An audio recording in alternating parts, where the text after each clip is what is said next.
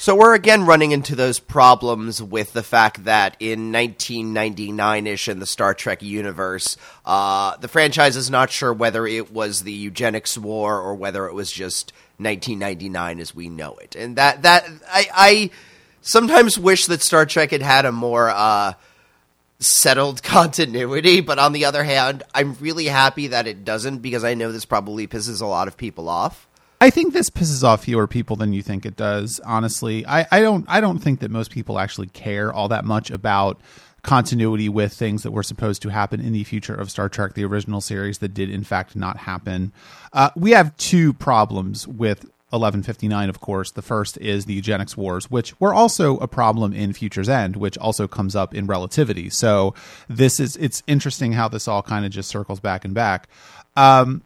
But the other problem, of course, is that the picture at the end of the episode is like supposed to be in like 2050, and that would have been like after World War III, when like 500 million people were dead and like nuclear holocaust had happened. So, yeah, I mean, you can hand wave a lot of this stuff away. I know that there was a eugenics war novel or series of novels that were supposedly very good that I have not read. Because there are like 11 billion Star Trek novels and no one can read them all. I'd have to quit my job to do it. But I think that, so the novel series basically like posited that the eugenics wars, or sort of retcon the eugenics wars, not as an actual war, but as a series of like Black Ops style things going on, which honestly I'm fine with. I don't care that much. I mean, the eugenics wars did not happen, and the whole concept of them was kind of weird anyway, because I mean, I remember talking about this way back in like 1997 when we first did the podcast, and it was like, were eugenics a thing in the 60s? Was this something people were worried about? Because I always thought of that more as like a 20s and 30s thing leading up to World War II. But anyway, regardless, we're doing that thing again where we talk about everything except the episode, because I mean, I liked the episode. I just didn't. I mean, I found both of these episodes to be better episodes than they had the right to be in a way, but 1159 isn't bad. It's a very quaint episode because, and this is something that I'm getting to in general with this era of Star Trek, and with, we're also watching The X-Files, which I think we're in 1998 in The X-Files and 99 in Voyager. So we're at roughly the same time, and this is the time when I was, 16, 17, 18 years old, and so, like, millennium anxieties are something that I remember very well, and it's very... Yeah, I mean, I have vivid memories of being in the family room in my childhood home from college over Christmas break in 1999, on New Year's Eve, sitting there, like, and I actually like picked up the phone to figure out if there was like a dial tone, even though they told everyone not to do that, because apparently the system is designed, or at least it was when people had landlines, so that like not everybody can pick up their phone at the same time or the system will crash. So, oh my God. So then Y2K did happen just because everybody pulled up their phones. No, it worked. It was fine. There was a dial tone. The lights didn't go off. Nothing really happened. But yeah, so I found it hilarious, and like the episode makes fun of the, millennium really begins in 2001 people, and I loved that because we were all making fun of those people at the time, and it's weird to have an episode about millennium anxiety, but when we're definitely going to get those in the X-Files, I would assume. Not really. Really interesting. No. I thought, especially since, Millennium was a show that he created that, might be an obsession of his. But anyway, I don't know how much we needed an episode about the ancestry of Janeway, but on the other hand, what I said last week, this is a hangout episode. This is the crew dealing with literally nothing. So they're hanging out and talking about, family history. And I think that's cute. They're really working on this is a conception of Voyager that's really leaning into the Voyager crew as family thing. Whether we entirely buy it, whether it's selling it a little harder than the show may have earned, is another discussion, but and maybe Brandon Braga taking the show from the beginning would have really focused on this crew as a unit, these people as a kind of surrogate family. That was always a sub-theme of the series, but it seems it's a focus now, and I kind of like that. one of the reasons we like TNG, for example. It's one of the reasons that we got into DS9, and so them doing that in Voyager seems nice too. I mean, this was a nice episode. It's nice to see an episode in which people we like aren't being threatened for once. Yeah, certainly. And I mean, I think that part of what I find interesting about 1159 is that it's both ambitious and completely unambitious at the same time. This would not have been out of place as an episode of a lot of television series in this era. And of course, I feel like one of the things that I always struggle with Voyager, and I'm thinking about this a lot because we're getting to the end of the series, believe it or not. I mean, we've still got 2 seasons to go. But we're also getting to the end of the 5th season next week, so it's a natural point for a couple of reasons to start thinking about Star Trek Voyager as a television series. And I do think that having a singular showrunner throughout the entire 6 or 7 seasons of the show would have probably benefited it. I think that the best seasons of TNG were when Michael Piller was running it. He ran it from the 3rd to the 6th season, so 4 seasons. Ira Stephen Bear show ran DS9 for all of it except for the first 2 seasons, and Michael Piller show ran that.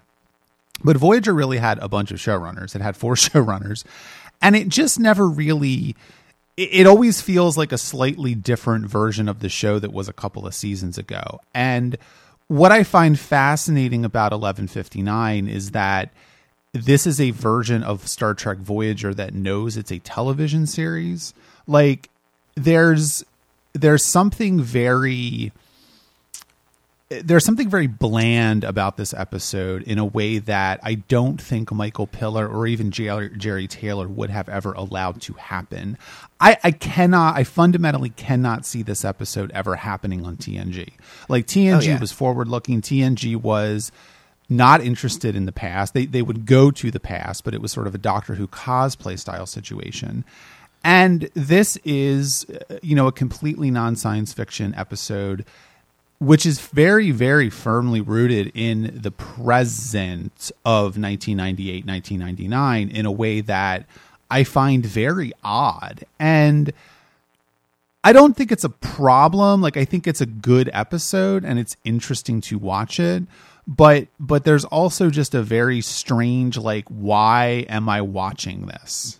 Yeah, I mean, you could take out the Shannon O'Donnell segments and have the pilot to another series in a way. It would be just any generic 1999 era WB drama. And I feel like there is part of this episode that is lost by it being 20 years later and generic television looking very different. If they wanted to, if Discovery had an episode in which we had Michael Burnham's ancestor and it would look like a 2018 era comedy drama thing, it would not look like this. It would be very different. And it seems like the kind of thing they did where they were bored because Kate Mulgrew wanted to do a different kind of character because she's tired of playing the same character every week. It almost reminded me of the Murder, She Wrote episodes where they have, like, her cousin or something playing like that. Or, this is the story of a novel that I wrote because, again, Angela Lansbury had been doing this for 45 seasons and she was Angela goddamn Lansbury and wanted to actually act for a bit. It's always fascinating to me, no matter how long we've been doing a podcast on television, that you think that actors have any input whatsoever into what the writers write. They're going to write whatever the fuck they want to write. I know, but I have a good imagination. I mean, I'm with you, but I think that, one of the things that kind of irks me about this episode is, I read the Memory Alpha page on this episode as I usually do, and like, they were very falling all over themselves to be like, this is the first episode of Star Trek that had no science fiction elements. And you're like, Family from TNG, which is like one of the best episodes of TNG ever. Like, yeah. No. To a lesser degree, Far Beyond the Stars, although his experience has some sci-fi reasons to it, it's a very literal look at what 60s sci-fi writing was like that. I would say this is not the first one with that, but... No, I mean, not at all. And the Millennium Gate is a sci-fi element, number one, if you want to be pedantic about it, so shut up. It is. And I mean, I think that I don't know, because I like the flashbacks in this episode quite a bit. I think they're well done. I also like the sort of way that Kate Mulgrew and the other actors in the past really do construct characters very quickly. Yeah. I mean, some of it is a little bit like, all right, whatever. Would a washed out astronaut really be homeless? I don't know. But then again, this is America, so a lot of people are homeless that should not be homeless, and that's not surprising. But at the same time, I think that I don't really know like what this episode tells us about Janeway herself. I mean, she's narrating this story. Neelix starts it out by being obsessed with like the Great Wall of China and all this kind of stuff and the Millennium Gate. And then she's flashing back and she's telling the story of her ancestor who got her into Starfleet Academy or inspired her to go to Starfleet Academy. And then she realizes that actually none of this is true. Yeah. Which okay. I guess it's like, oh, well, you know, you can make your own destiny and whatever. But I guess I'm just left with a feeling of like, so what? Like, I mean, this is a cousin to Living Witness in a lot of ways. They are both predicated on the theme that, okay, history happened, something happened, and then hundreds of years later, or even decades, even a few years later, things start to get confused, and then the actual what happens fades in the presence of the stories that we tell about it, what we are able to piece together, what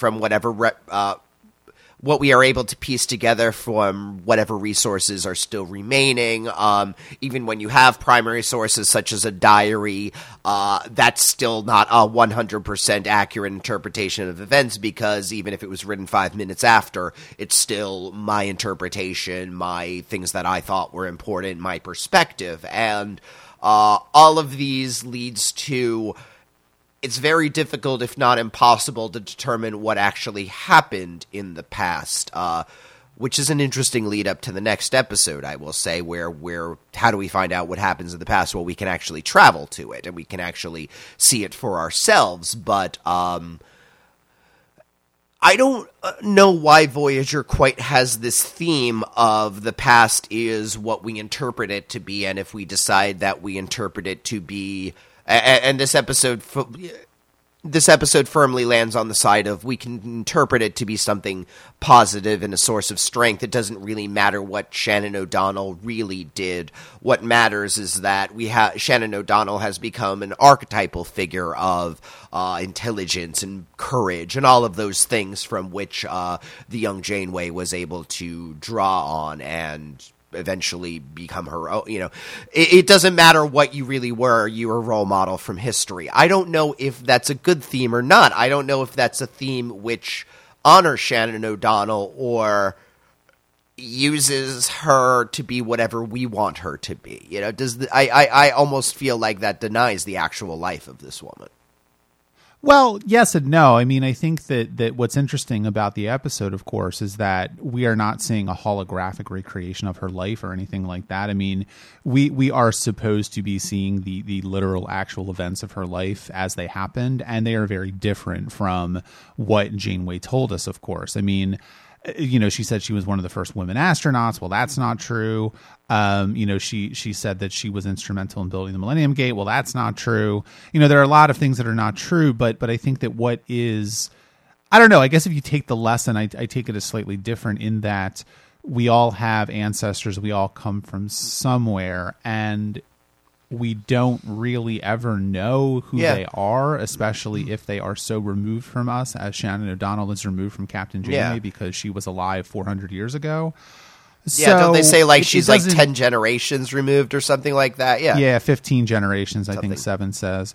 So it doesn't necessarily matter what she did. It's important to Janeway that she convinced, you know, she inspired her to join Starfleet Academy, but I don't think that Janeway would have not joined Starfleet Academy if she knew the real truth about Shannon O'Donnell. It just, because the thing is that you really have to look at is like, okay, well, if they knew the real truth about Shannon O'Donnell, then Janeway just wouldn't have known that she existed at all, because they wouldn't have been telling stories about her. I mean, I don't hear family stories about my great grandfather who didn't do anything. Yeah. You know what I mean? Like, I don't know who that guy was. Yeah, I heard about the Baron's daughter from Italy who ran off with the chauffeur and was disinherited, and that's why we came to America. I don't know anything about her brother, for example.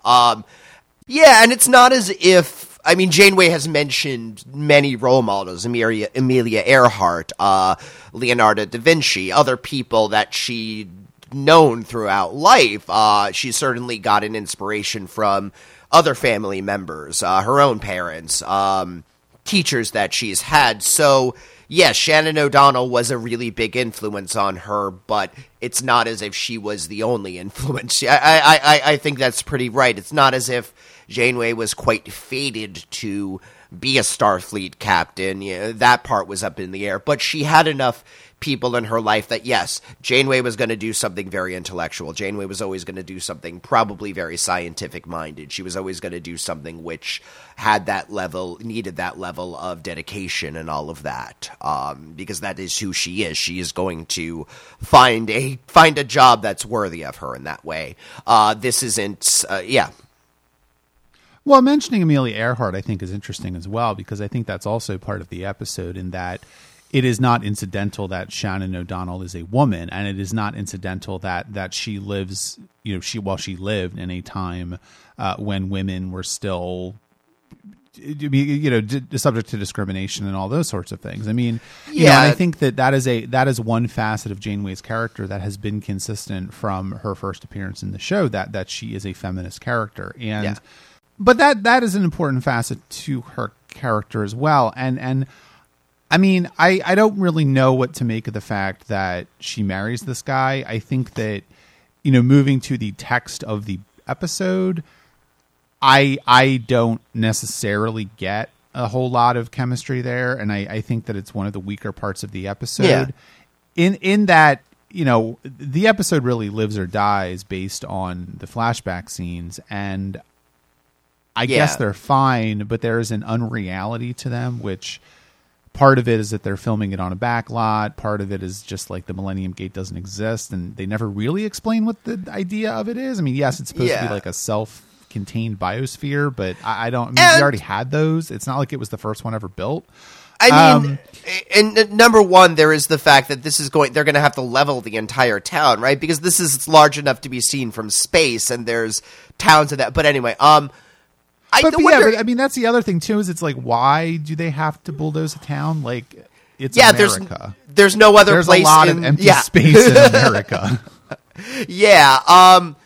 And maybe that is part of the point of the episode, in that there are a lot of, by the time of Voyager, the Millennium Gate is seen as a wonderful thing, as a big accomplishment of humanity, as a bastion of scientific and architectural progress and all of those things. And those may be the case, but I mean, on the other hand, it really does seem like Mr. Janeway is the only person who doesn't like this. I mean, I wonder if the episode would have been stronger with a little more debate about whether this thing is good or not. Is this just a gigantic mall, as Mr. Janeway says, that just happens to have some... Because, I mean, the Mall of America probably has a bunch of architectural and scientific things behind it, how you keep that place cool, how you keep that place from standing. I mean, those are all very interesting challenges, but it is a bastion of commercialism. Is that what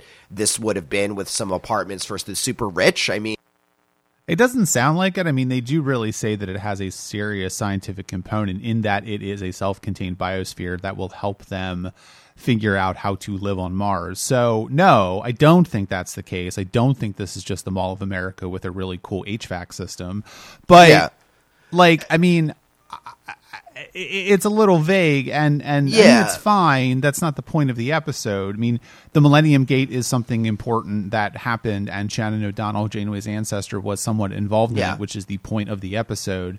And she inspired Janeway to join Starfleet Academy is about all we need to know. And I guess, if you really look at it, like, part of, I think, what this episode is trying to say is that it does not really matter what actually happened in someone's life if they inspire other people to do great things. And And that makes me, especially in light of the next episode, worry that the unintentional theme is that the future is allowed to plunder the past because the past is already dead and it didn't matter. All of these, I mean, there is almost the sense in Relativity that the lives of the people in the present don't really matter because that already happened. The future can pull who they want as long to get their goals. The future can change history if it needs to, within the rules of the Temporal Prime Directive, of course, but...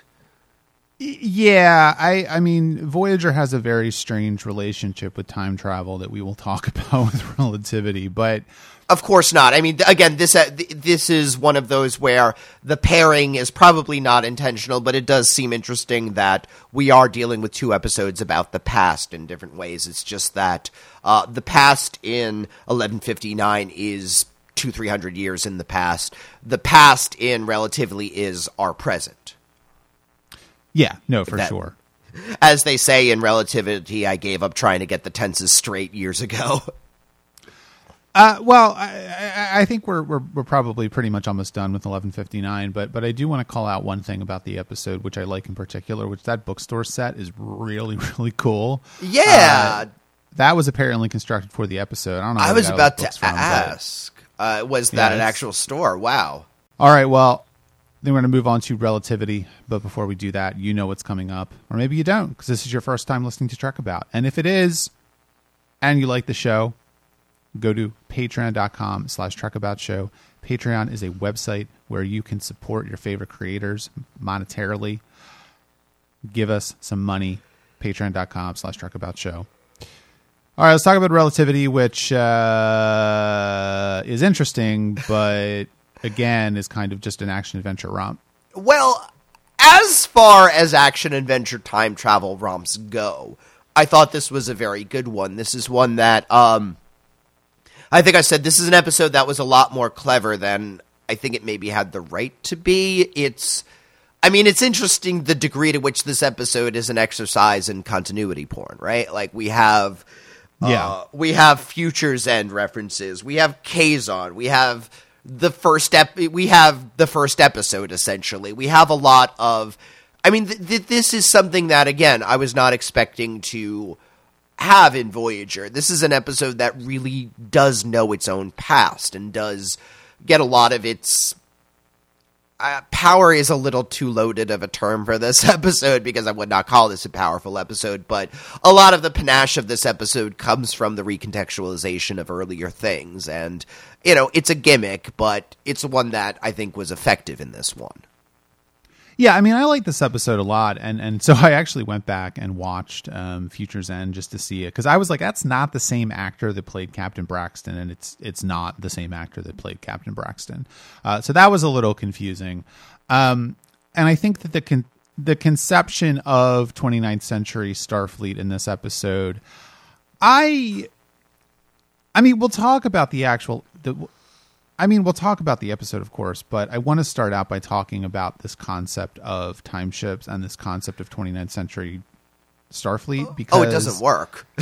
No, it's a bad idea, and I think that they go back to this well because they had an idea for an episode, and it works fine as an episode. But the more they go and show the 29th century Federation, the less it works, and part of it is that this was one of the stated reasons. Now, whether or not this is actually true or not, who knows? But this is what they said, that one of the reasons why they never wanted to go further than the 24th century in Star Trek, and one of the reasons why Discovery is a prequel, is because they just don't know how to make like the 25th century interesting or futuristic enough. Which I mean is kind of bullshit, but whatever. But then you really see that as a problem in this episode because. Well, it's 500 years in the future, which is more than we are from Star Trek Voyager to like now, because we're like 350 years. And it's different, but it's not that different. And I guess I just don't really... It introduces so many problems that is just kind of like... I think that treating it as a joke is fine. The Department of Temporal policing or whatever, and trials and tribulations from Yeah. DS9, stuff like that. That's fine, but when you start taking this seriously as a concept and start introducing the idea that in the future the Federation has like a division of Starfleet that has time ships that are tasked with keeping the temporal prime directive from being broken, and it's just like, it's the kind of all right. thing where they try. It feels a little too underbaked. If they had come up with, just like most of Voyager, if they had come up with a very detailed idea of, well, here's how the Federation works in the 29th century, and here's where we are, and here's what we've discovered about the stuff, and here's who's working, here's who's in the Federation and such, then maybe it would have been a little more concrete. Maybe there would have been, again, even if all this is not going to go into this episode, it doesn't feel like they put it into place. Because, yeah, when you get to the idea of that long of a time span, and yet it's just the same with, like, the Star Trek logo, it's the Starfleet logo a little different, then it doesn't quite work. I mean, I'm thinking about stuff like Dune, for example, takes a timeline of thousands of years over the series, and it gets very weird. The Definite of Humanity, especially even by the time of the first novel, is very stretched and changed and different, and even though we're dealing with some of the same problems, it recognizes that on that long of a time scale, things are going to get bizarre. Look at, ancient Greece as opposed to now. I mean, they would say our life now is very weird and disturbing, and Time Ship is not weird and disturbing. Even something like Babylon 5, for example, which has this concept of mysticism much built into it, that enough time passes in a species' life, it gets to be, it ascends and becomes this ancient race and all of those things. Like, these are long timelines built in. Star Trek does not have that sense of a long timeline, particularly because Star Trek is very concerned with the lives of individuals in the here and now. It's not interested in humanity is going to change in the Star Trek universe, but according to TNG, it's going to be nicer and have better technology. And even though DS9 and Voyager put wrinkles onto that, that's still the same basic premise. We're going to be better, things are going to get better, but we're still going to be pretty okay. And for 200 years, I can assume that someone in 1800 versus now, I can get their life makes a little more sense. My life would make a little more sense to them. We're still doing the same things. It's just it looks very different. But yeah, it's not prepared to build in the implications of that long of a timeline. And it's also, I mean, aside from the fact that everything you said I think is correct, and that, the actual reality of the 29th century doesn't really make a whole lot of sense or is underbaked. It also, and I'm not someone who is like a continuity hound or anything, but a lot, like when you introduce an idea like this, and in general, and I think longtime listeners of Trek About will know that I always have a very hesitant opinion of time travel in Star Trek. I think that some of the episodes that deal with time travel are some of the best in the franchise, but I also think that it is a crutch sometimes for that writers fall into. And I am very, like, I liked the time travel loop plot of Discovery in that one episode with Harry Mudd, Magic to Make the Sanest Man Go Mad, I think it was. But I don't want to see Discovery fall down a well of like going back to the 19th century and meeting Queen Victoria or stuff like that. I'm fundamentally not interested in that kind of thing. And time travel, I think, works really well as a concept if you don't take it seriously at all, or if you take it like way too seriously. But Star Trek just kind of treats it as a vehicle for telling stories. And I have to wonder, like, now that Voyager has introduced this idea of time ships, and now that Voyager has introduced this idea that 29th century Starfleet is tasked with protecting the timeline, whatever that means, all of the other ways in which, like, all the other episodes of Star Trek that we have seen where characters fuck up the timeline, or the timeline gets fucked up by someone else, and they have to go back and fix it. Like, why are they going back and fixing it? Why wasn't some time ship showing up and like fixing it and then erasing all their memories? And I mean, and to be clear, like, this wasn't an idea that Voyager introduced. I mean, there was that episode with the the guy from New Jersey, Secaucus, New Jersey, who stole a ship, and he was like pretending to be a guy from the future, and he came and was introducing them, and he was a con man. Oh yeah. What series was that in? TNG. Okay. I think that was supposed to be a time ship. So maybe it's all TNG's fault and Voyager just ran with it, but it's a problem and I can ignore it, but it's just one of those things that Star Trek piles in like Section 31 where you're just like, I don't think this is necessary. I actually think Section 31 is a very good analogy for that. And I will say Section 31 was better portrayed than the time ships, but we left DS9 with so many questions about Section 31 that it didn't seem, and I don't know if Voyager's going to go into Section 31. I don't know if Enterprise is going to, but so we're recording this on a webcam, and I can see Eric's expressions, and I'm not now even less looking forward to Enterprise, but that's a different story. Aside from all of those problems, aside from the sort of like shaky structure that this episode is built on, I like it. It's really fun.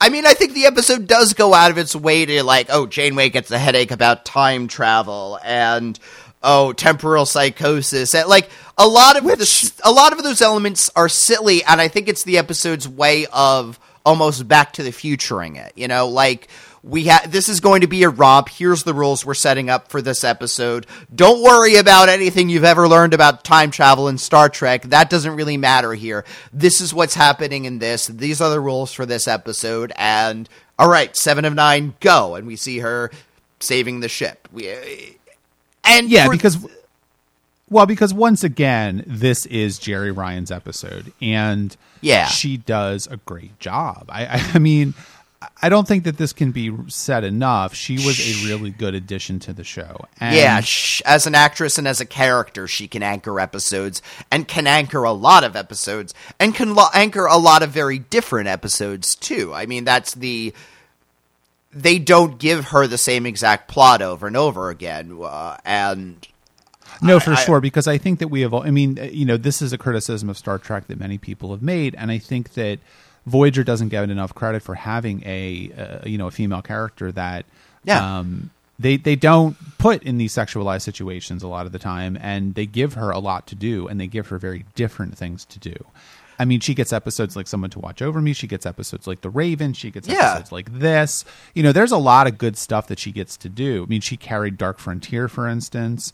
And while we had problems with Dark Frontier, her performance was great. And this, once again, is a good example of Jerry Ryan just being able to quietly anchor an episode extremely well. And, I think that there's not, I don't want to overanalyze this episode too much because I don't want it to fall apart. I think that once you start to sort of like, why did this happen? Why did that happen? I kind of want to stay away from that. I mean, I know that's our stock and trade, but like, I don't think it's really relevant for this episode. One of the things that I really appreciate about this episode is that it kind of talks about the fundamental, the fundamental unknowingness of like what is going to happen in the future. And the fact of the matter is, going back to the past, going back to the beginning when Captain Janeway first came onto Voyager, those scenes are just really fun. And it's a really good example of the show paying attention to itself and also playing around with its own continuity. I do wish that they had shown like the Doctor or something like that had died in the first episode of the show. Oh yeah. That's like the one thing I wish they had done. But overall I like it. And I have questions about the timing of it all, but on the whole it's done well. Yeah, it's. I mean, we even had the Kazon. I mean, the show never really forgot about the Kazon, even though they're thousands of light years away now. And I like that Seven has the contempt for them as she does, because they were not a species worth assimilating. Again, as a fun episode with a the show does not ask us. This is at a level of time travel that was similar to Trials and Tribulations, or more Tribbles, more Trials trouble. and Tribulations. Trials and Tribulations, whatever. And I like that level of it because it is just a way to hang on an adventure. And I mean, there isn't any the deepest moments, I would say, of this episode. Number one is when you have Seven of Nine, imploring past Janeway to trust her and all of that. And again, another development in that relationship, a flipping of that relationship. And this is another episode in which, yes, Janeway is our girl. We're seeing her. We are on her ship the entire time. But from the perspective of somebody outside of that, Janeway is kind of a monster. Here we have Braxton going insane about the fact that Janeway has caused so many temporal incursions that she must be stopped because she's so dangerous. But on the other hand, this is somebody who's caused 3 temporal incursions. That's probably bad. It's bad, but I mean, how many did Kirk make? How many did Picard I know make? It's just, I mean, that once again, like, I don't want to go down this road because once you start like examining the text of this episode, it starts falling apart because they could have done this for any of the Star Trek shows, really. I mean, this is not something that is, and they blame her for like the events of Timeless, and she didn't even have anything to do with that. I mean, that was all Kim and Chakotay. So, and it is fair that it is made very clear that Braxton has gone off the deep end at some point. He's gone from, I mean, this is very similar to Drumhead, in which, yes, Picard has made a couple of violations of the Prime Directive, and we know that, and that's bad, but the Inquisitor in that episode goes crazy with it, and that's where the problem is. I think it's just Voyager is, especially this version of Voyager, this is something we have consistently said this season, Voyager is willing to criticize its captain in a way that past shows were not able to do. And even though we could have made as many charges against Picard or Kirk or Sisko was the beginnings of, I think, that graying, but those shows were not prepared to make it very clear that from a certain perspective and out on their own and making the best decision with incomplete information, there is going to be collateral damage. I mean, this is the Ray Wise character in Fear and Hope, was it called? Hope and Fear, another example of that. Somebody who, from an outside perspective, Janeway is somebody who destroyed his world. Yes, he went a little too far in his revenge, but her actions did cause damage. Her actions in time do cause damage, according to Captain Braxton, for example. Yeah, I mean, whether or not we buy it is a different story. And again, Braxton's the bad guy in this episode. We won't forget that. Well, a version of Captain Braxton's the bad guy in this episode. So I kind of have a problem with this. I mean, the 29th Century Federation apparently has laws about arresting people for crimes that they are going to commit in the future, which... Yeah. Okay. Minority Report was a whole movie about why that's bad. Yeah, I'm like, I don't know about that. It doesn't really make any sense. I mean, I get to this point with this episode where I'm like, it doesn't really make any sense, and you just kind of have to go with it, right? Yeah. Like, Captain Braxton is fine in his present, quote unquote, but at some point in the future, the issues that he had crop up in Future's End, being stuck on Earth for 30 years, being rehabilitated, whatever that means, and going back, and then he's going to have temporal psychosis and become this crazy person, essentially, that's going to want to destroy Voyager because he sees Voyager as the key to all of his problems. Okay, sure. But it's just another way in which the actions of Janeway are catching up with her, which I think is the more interesting way to look at this episode, because Janeway did sort of... It's not that she... I remember having this issue that we had with Future's End, where Captain Braxton shows up in the first 5 minutes of the episode and is just like, no, just lie back and let me murder you because you're going to mess something up. And Captain Janeway's like, dude, I don't want to do that. Will you just explain this to me? And that to me is the key tension here, where the 29th century Starfleet, 29th century Federation is just like, nah, just trust us. And 24th century Starfleet is very much the opposite of that. They're very like, no, we will not bother you if you don't want us to bother you. So it's a much more paternalistic view of the Federation. You could never possibly understand time, so let Daddy Braxton fix this. And I mean, there's this whole through line where Braxton keeps saying, listen, Janeway is dangerous. Do not trust her. Do not let her in. And Seven's saying, listen, like, I know this woman very well. We can work it out. She would be an asset. And as happens, when they do come into contact with each other, 7 of 9 is able to explain the situation to Janeway in a way that Janeway understands and will accept and is willing to help on. And that becomes a very, as Seven says, it becomes a very good asset for her, and it's how they manage to solve the mission. I mean, this is 24th century Starfleet believes that, yes, if we meet somebody, we can diplomacy our way through it, we can work it out, we can explain our situation. If we are all good-intentioned, we should be able to figure this out and figure out a way to work together on this, and I can understand this, and I can dig it, I can get it. And 29th is the one who's saying, no, we can never do that.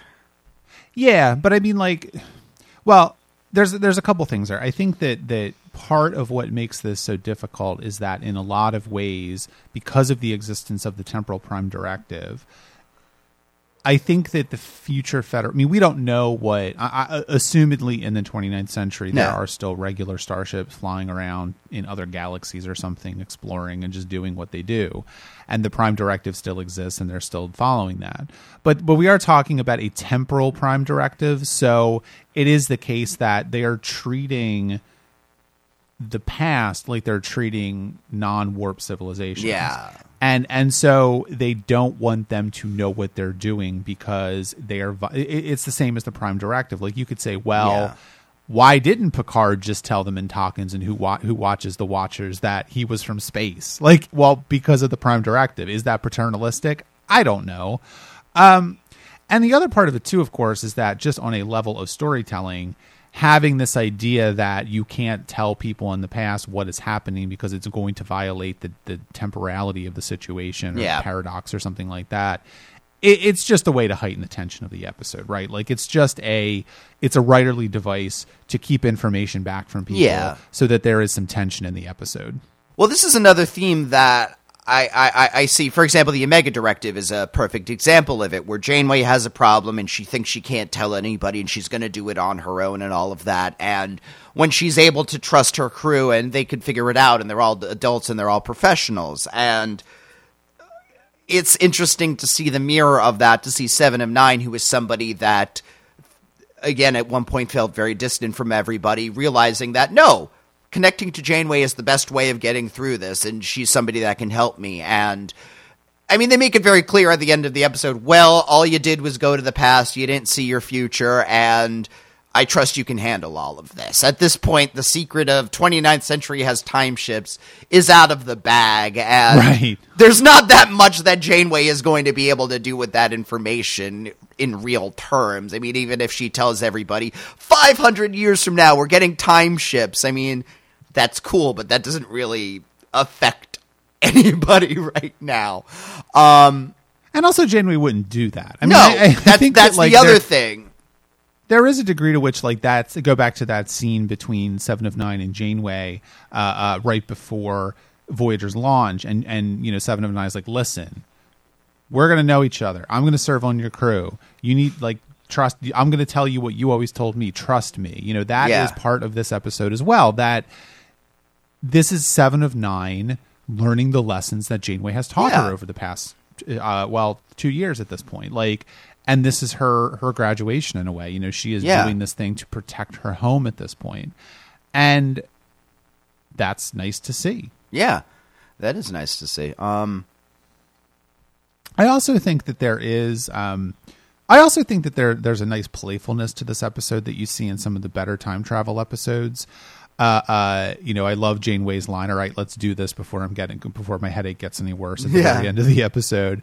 And I also like, one of my favorite points in this episode is Seven saying, wow, it looks like in some sense the Federation owes its existence to the Borg, stuff like that. It's just it's a fun episode, like, and, leaving aside all of this other serious conversation, like, it is just fun. Yeah, I mean, I love the cold open. This season has been really crappy with the cold opens, except the ones that are good. I would say the wedding, the Jason Alexander episode had a good cold open, and this really do the work. I mean, it's really cool to see all of the past and what's going on, and then holy shit, it's 7 of 9 on the ship in the beginning, and that's cute. And that in a way puts Seven on a more even keel with everybody, because now she's gone through the events of the pilot in a way. Yeah. Right before the pilot. Yeah, she was not there on the ship in the beginning. Now she's seen it in the beginning, and that kind of seals her membership in the crew a little more symbolically. The biggest question that I have about this episode is the ping pong tournament, where the matchup is B'Elanna and Harry versus Tom and Seven, and I don't know how that came about. Like, I can't. B'Elanna, would she want Harry on her team? I mean, I would be terrified if I were Harry in that. And have you seen Harry Kim's arms? I'm sure that he's very good at ping pong. He spends a lot of lonely nights. His arms are extremely powerful from masturbating several times a day. And clarinet, that takes some dexterity. He's got very good fingers. It's sad. He masturbates while playing the clarinet? Well, he masturbates with the clarinet, but that's a different story, and I don't think that's, appropriate for our family audience. I could definitely buy that B'Elanna and Tom are competitive with each other. Like, that must be a very fun relationship to be in. Now I'm just going down a road of thinking about what their sex life is like, and I really don't want to go there. So, wasn't there an episode the other day the other week where they mention, yes, everybody on your deck can hear it when you're having sex? Like, they apparently just have very loud, violent Klingon sex. So yes, they have very athletic, violent sex, and that is pretty much what I thought. Although Tom Paris is like a pasty white guy, so but B'Elanna's only half Klingon, so it's rough, True. But it's. All right, well, I think that we'll call it an episode.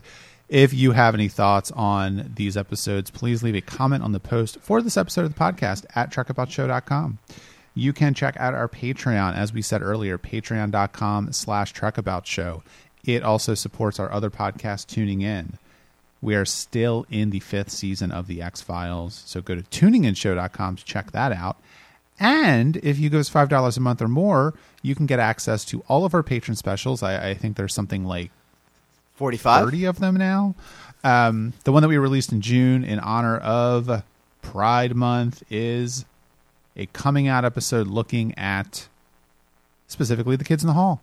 Buddy Cole, Scott Thompson. Facebook, Twitter, Instagram, we are there.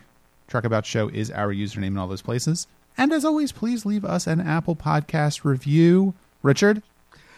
It is the best way for new listeners to get to listen to our podcast. There you go. And if you leave us a review, we'll read it on air. You get your 5 minutes of fame. All right, next week, we have done it, Richard. Well, we will have done it in honor of Relativity, a time travel podcast. Yeah, our future selves will have done it, but in a sense, it already has been done.